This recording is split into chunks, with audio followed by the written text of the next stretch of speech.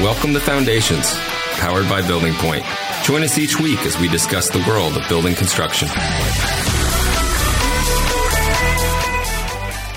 Well, hello and welcome to Foundations, powered by Building Point. Here we are back for another episode where we talk about the game of college football and what happened this past... that's the totally wrong podcast. Wrong topic. Although we should, though. Move on. It would be an interesting discussion. No, after this week, maybe. So, yeah. How are your Florida Gators doing? Yeah. They looked really sharp this week, Chris. They've looked the same they've looked in the last 6-7 years. Yeah, okay, move on now.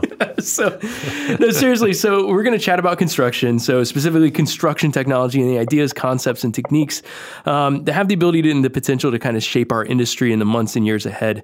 So my name is Corey Meyer, and as always, I'm joined by my colleagues and partners. So Chris Hawkins, Steve Karen, welcome, gentlemen. Yeah. What's going on? Yeah. So, man, you're still bitter on that Gators thing. So the last couple episodes, we came back from our hiatus. We've been all over the map, right? It's almost like by design, we kind of pick stuff that's one way, and then we go completely across the aisle to the other. But we've talked about point clouds. We've been through estimating, and now we're going to head back to the lovely topic of workforce management. But what's fun here is we're going to tackle kind of a new side of this discussion. We've had a couple chats on workforce management, but today we wanted to talk about something that's really kind of on the, I don't want to say bleeding edge because we've been doing it since literally the beginning of workforces, but that's time and attendance, talking about how we track time and attendance, how we report against it, how we can use that. But to do this, we needed some help and support. So we went and got one of the guys who continues to lead the way on this particular topic, and that would be Steve Montgomery. So Steve, you're our support for this episode. So Steve, welcome back to Foundations. Thanks. For a second there, I thought I was on night calls, and I had Dr. Drew, and then I realized it was Chris. Hey, I didn't know I could be a fill-in. Thanks. Dead ringer, Chris. Yes. Dead ringer. Exactly. Except for the background and knowledge, yeah. So Steve, since we have two Steves, so this is going to be confusing for the next couple of minutes. So we'll have our Steve, and then we'll have the talent Steve. So, it didn't sound good. No, actually, Steve, we said Steve was a support, so I guess that means that he's like our athletic supporter. So, Steve Montgomery, you're the jockstrap for this episode. Nice. So. This is going, but I'm not sure. So we're guessing that your headset's charged up and ready to go, but we wanted to talk about time and attendance. And we probably need to draw a line in the sand here because oftentimes this can get lumped in with traditional access control, traditional gates and stuff. But that's not really fair to this subject because there's really a different set of answers to a different set of problems. Is that a good way to start, Steve? Is that you can talk about access control and access to the site, but then you can also talk about some of the data that's underlying that when we start talking about time and attendance. Yeah, I think access control is a bit of a dangerous term. We agree. When you start to think about workforce management, and that's where the industry is really trying to focus, right? Not so much being concerned about who's coming on and off my site, which is obviously important, but what is the productivity tied to that, and some of the other metrics or data that are behind that. Which makes sense because it's such a deep, dark hole, right? And every study that comes out doesn't exactly trumpet the efficiency of construction workforce in the U.S., right? So it's obviously a hot button topic for anybody who follows construction. Yeah. It's no secret that there is a workforce shortage, and that the industry is trying to do more with less. With the skilled trades, margins are getting thinner, timelines are getting shorter. So being able to be more predictive and more productive with the workforce when they are on the site and being knowledgeable about that is really where the industry is looking. And to tie that together, I mean, one of the interesting things is the first thing that we kind of talked about the last time we were on talking about workforce management was we kind of had this blanket statement of, oh man, there's so much data that's present if you do your workforce management strategy correctly. I think what's interesting about time and attendance as we begin to dig into it today is that this is one of those answers to, okay, now what do I do with this pile of data that I have? This is a perfect outflow of all that data that we started collecting back a long time ago, right?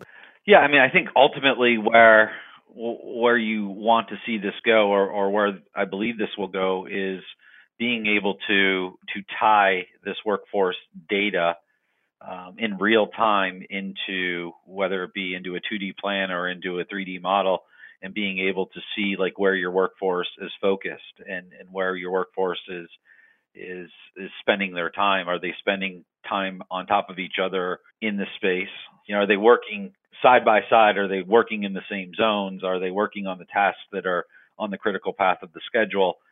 Really being able to tie the actual workforce data back to other data and other data that is being leveraged on the project. And it just seems like a totally different scope of stakeholders too when you start to talk about this, because the individual trades contractor is going to be just as excited about this data as, and maybe more so in some cases, even than the CM or the GC that's looking at this from a more holistic or high level perspective. And I think that's one of the things that the challenge that we have is now we're having this data. We have to figure out how to get this out to the people who can use it the best. Because honestly, trades guys, if we can do this properly, that's an enormous amount of data and insight that they can use to not only, talk to the GC, but also manage their own crews. Yeah, I think a large portion of the industry would agree and would benefit from a trade perspective on this sort of data. There is going to be that subset that is concerned about this level of data. And that's one of the hurdles that we see that we have to overcome with the workforce is, we're not tracking you to know where you go after work, and we're not tracking you, to find out how much time you're spending in the break trailer. We're tracking you because we want to figure out ways to make you more productive. So if I have a electrical trade and a mechanical trade, both trying to work in the ceiling, in the same floor, in the same area, is there a better way to do that? Could I stagger, move the electrician on a different floor and keep the mechanical guy, on that floor? That's really what we're trying to look at here. Right, because you mentioned that earlier because, the schedules that we're making are tighter and tighter, and so we're kind of assuming complete blue sky on these. And we can't have those different trades stepping on each other in a way that the schedulers and the pre-con people, didn't foresee. Because that's a quick way to get really off track on some of these bigger jobs. That's a really good point. It's just, you spend so much time on that vein, the schedulers and the whole BIM coordination. You're like, hey, we got this all organized and it's all good to go. Now it's like, okay, go at it. It's like you don't realize that this other layer of management is almost a necessity. Or really not almost, really is. So. Right, and that's where it always falls apart, right? The BIM coordination is always perfect. Like there's no issue with that. It's the actual execution, exactly, right, Chris? Exactly. Right, architects and BIM guys, they would completely agree with that. You guys are so smart. I'm just so smart. You're on your game today.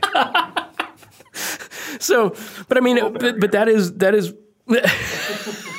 Exactly. Yeah. Very, very low bar here. But I mean, that is kind of where we're sitting at this is we are starting to invest more and more in models. We are starting to invest more and more in coordination before it goes out to the field. But all of that can go by the wayside if you're not tracking that when it gets to the site. And I think that's actually one of the interesting things that comes up with that today, is that it really does bring a lot of that money that you've invested before boots were even on the ground to make sure that that's a good investment, that's a safe investment, you can hold your schedule. Yeah, I really think that it allows you to be predictive as far as what size of workforce do I need to allocate to a particular scope of work, and you start to get those metrics out of historical data. Is on a separate project where we had a similar scope, we had 10 guys working on this in this area for 5 days, and so when you can use that historical data and be more predictive, obviously that starts to drive costs down and starts to answer some of those issues, from a schedule compression or actually hitting, the dates that are in your schedule. And, Steve, I just saw our Steve over here across the table from me, his eyes light up because that's really one of the huge things is we all have preconceived notions, and even the best, on the estimating side, we have to run with a lot of assumptions. And this is a perfect example of that round trip data that allows you to true up what your beliefs are and what you think is happening on a site to say, yeah, I'm actually right. Like this is actually how many people on these crews we needed to get this deck done. Yeah. So for me, that side of things, being able to have data, for someone who hasn't had data before, it opens up the door to endless opportunities moving forward, so that, you kind of can better predict where your business is going to go. You're going to be able to, have a better cost management plan moving forward. Because I think a lot of people may have never had data presented to them, previously. Yeah, that's totally the case. Is where Exactly. Again, I know that I'm newer to this, but from what I pick up so far, that's what it seems to be like. You're on target. So it is now to being able to say, hey, we can present this data to you moving forward. I think that opens the door for a lot of people, and we just need to get that out there to let them know that, hey, this stuff is out there and available, and this is how this is how you can do it. And there's some things that I've seen in this workforce management and tracking, leveraging Bluetooth Low Energy, and where you're putting a sensor. Man, he took my segue. Darn it. Sorry. You're a Bluetooth guy. Yeah. Sorry, Steve. Continue. Well, where you're putting a sensor on a person, and you're able to track them, inside, a given perimeter. And a very real scenario that I've seen recently is when we looked at hours on a project, and we said, okay, these people are, showing up at this time in the morning. Does that seem right? And the answer is yes. And then it's like, okay, when we look at their hours throughout the day, all right, well, they're spending 6 hours inside the perimeter where the sensors are picking up, these Bluetooth devices. And we're like, well, where are the other 4 hours? And then you start to look at the crews, and you realize, well, these people that are historically hitting and consistently hitting at 6 hours are, maybe iron workers. And, oh, well, they're doing a lot of work in a laydown area.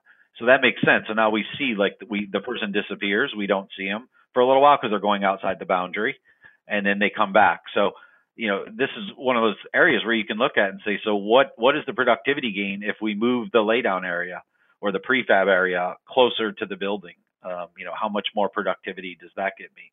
Or how much time is being spent in the brake trailer? Do they have to go all the way across, the site to get to the brake area or to the restrooms or, to their job trailer? You can really see that in a 10-hour day, I'm getting, essentially 6 hours of production inside, the footprint of my building. And a lot of times that would just show up as a schedule slip, right? You wouldn't go to that answer right away. No, you wouldn't, because your assumption prior to doing something like this is, well, my guy worked 10 hours. So Right. There's a difference between being there 10 hours and working 10 hours and being productive for 10 hours. And that's, I think that's one of the levels of data that this is actually providing for us. And it's interesting you mention that, because we've down here in Florida, for whatever reason, it seems like we have a lot more off-site parking and stuff for the work crews and stuff. And there's assumptions made about, okay, well, it takes them 15, 20 minutes to get to site. But as we've started tracking this, you start to see that number is normally 4, 5, 6 times what you anticipate. And it's never been modeled in anything, is that, these guys are taking an hour and a half to get to the site each day. And that's stuff that before you might realize that 6 months into a job that you've actually got a bottleneck, and it's even just logistical transport to get on site. Yeah. So you put the parking area, you can start to look at that. What if we move the parking area half the distance closer? What if we move the laydown area half the distance closer? Right. So does that take a guy from 6 hours to 8 hours of productivity? And how much, and if I have those extra 2 hours per person that is working, like what is the effect of the impact of that on my schedule, which ultimately, drives the cost down. Right. And keeps your schedule at least somewhat aligned with what you're imagining. Brings it back into play. So Steve, you mentioned it as far as there's two sides of this. There's always the software side, the data side, which we could say on this podcast that it's magic, that it's in the cloud and we have all that data.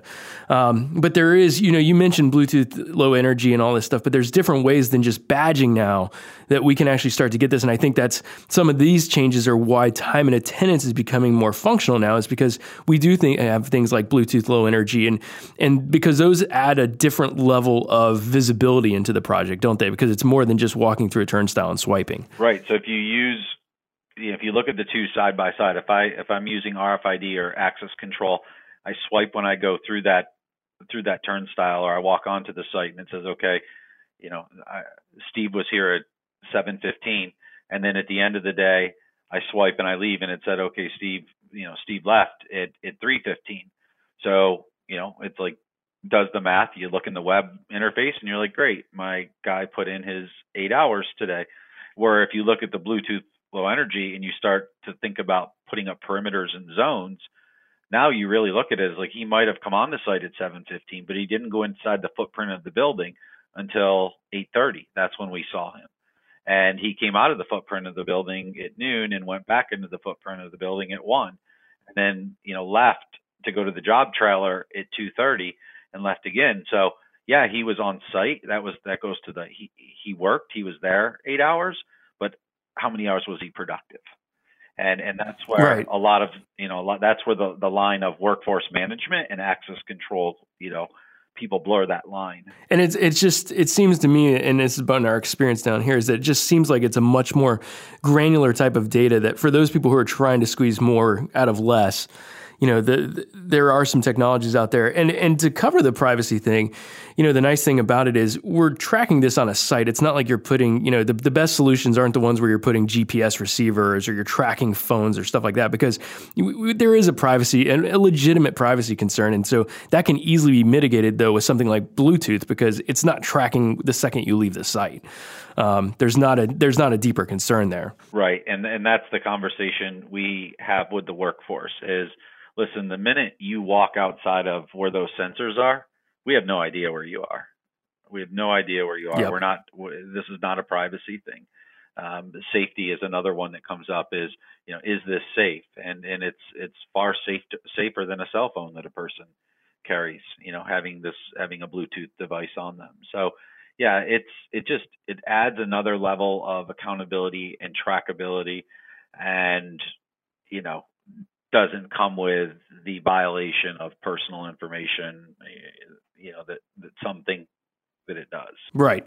And so if they're on site, they're using something like this to get a more granular amount of data, even at the sub level, and we talked about at the beginning of the podcast, but it's kind of interesting that we can be able to now, I think that as more and more people begin to get familiar with this type of technology and stuff, one of the big things is obviously costing out your time and, saying who's working on what tasks. And right now that's normally like a sheet in the trailer or, a sheet in the job box. And this really can give, as one of those deliverables as we're wrapping up here, but that's one of the cool deliverables too, is that the trades can really start to use this to start streamlining how they're accounting for, their hourly costing and stuff, even internally. This isn't something that has to stop at the GC's doorstep there.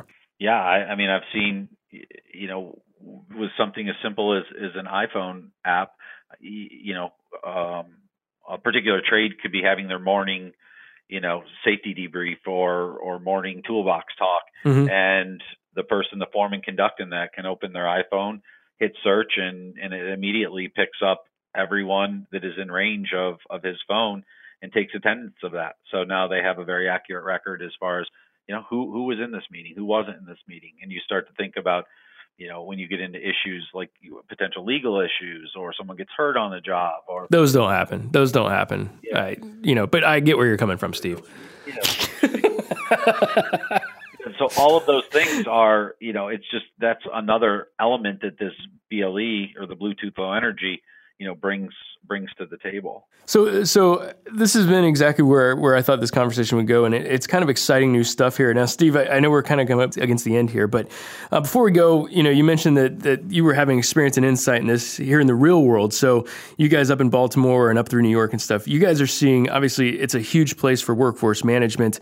You work on tight sites, you work on stuff like that. So how is, Building Point Northeast, just to take it to a company level, so you guys are seeing a lot of success with this, and you guys are answering a lot of the questions on this every day now on the workforce management side, aren't you? Yeah, as you said, in New York, security is obviously a big concern.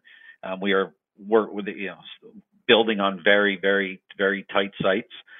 So that's where you start to see the combination of kind of the traditional access control where, I'm regulating who's coming on the site and who's leaving the site, but then I'm also knowing where they are on the site at any given time. And when you come to security or evacuations or, things like that, it all becomes very useful to know where the people are. some of these buildings that we're working on in New York, one in particular it's at 1,400 feet now, and they have another 450 feet before they top out. So you just think about the workforce being spread out over, that amount of height and number of floors and knowing where people are is just very, very beneficial. And it's a lot it of just square makes my head footage. shake. Yeah, I know. It's a lot to know what the hell's going on. Well, so for me, again, so hearing this for the kind of the first time going through something like this, it sounds, just to summarize, generalize it, that it really sounds like having this data now for a GC, any type of customer of ours, it's gonna help improve kind of planning and scheduling moving forward, and it's gonna kind of increase efficiency out in the field and drive down cost. So it's kind of a win-win, for these guys out in the field moving forward if they have this data. It is. Sounds like. And I think that the thing that Steve was also saying that's interesting is that, a lot of them have an access control requirement anyway. So, especially like you said, Steve, up in the Manhattan area and stuff like that, like you guys are already having to go through that logistical challenge of getting access control in place and stuff. And so this is really taking a lot of that and kind of ratcheting up and using it for something more than just letting someone in a gate. Right. Okay. And I think that's what's cool about it too, is that, if you're already having to access control, we have a couple jobs down here that, the jobs on federal facilities and stuff, that's the cool thing is if you're already doing it, why not get more out of it? You're now taking data that you have, right, but actually utilizing it in a beneficial way. That's very cool. Yeah, and that's one of the things that almost all of our discussions start with a request for, some more data or more information on access control. But once you talk about, well, this isn't just access control. Yeah, we can check that box, but let me show you what else we can do that really allows us to, really get some good and useful data out of it. The conversation quickly turns to workforce management, and access control just becomes, just something they get along. A checkbox. Right. The other thing that I have seen a really interesting trend in is it's not only is it coming downstream into the trades and the data that they can get out of this, but it's also where we're seeing a big uptick in interest is at the owner level. So owners are also looking at this as now I actually am not taking a CM or GC's word for how many workers are on the site. I can open it up. I can look at my dashboard and I can see how many different, people are on the site. Especially when you're doing projects for the guys that want to know all the data that they can pull from that, because they're going to turn it into new product. So, yeah, I think that really is it. And these owners are getting more and more sophisticated in their construction management processes and their program management. Steve, I think that's the perfect example too of something where the data is there. We just have to figure out how to leverage it and find people that can use it to better their processes. Because if they know how to use the data, it's the Wild West out there for what they can do with it. Yeah, as you've said many times in the past, is we need to have, data is good as long as it's actionable data, right? Because everybody wants to collect data, but nobody seems to know what to do with it. And I think that's, one of the keys to what we do collectively is we actually have found ways to utilize that data that are beneficial at the point of construction, pre-construction and post-construction.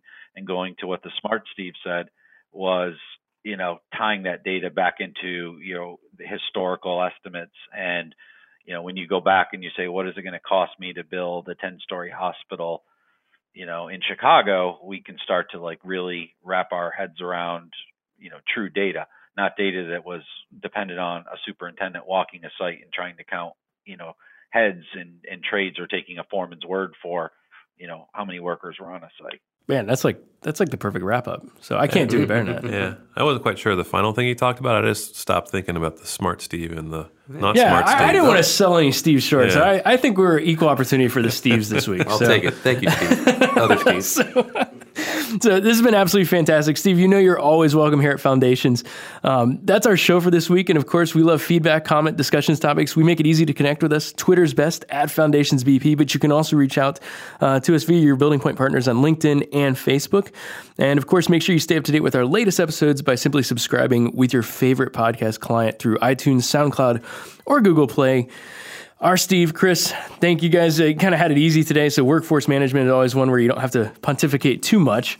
So we'll only pay you guys half as much for this episode. So that's okay. I've been working on other stuff anyways. I personally just want Cool Ranch Doritos in the green room the next time. So right. Were those not there for you today, No. Steve? So I know you had the request in your rider. I got held up in hair and makeup today, so Yeah. Powder room. It was an awkward morning. Well, Steve Montgomery, thanks for joining us. On behalf of the entire Foundations team, thanks for listening, and we'll see you next time. Thanks again for joining us this week on Foundations. Stay up to date on each episode by subscribing via iTunes, SoundCloud, or Google Play.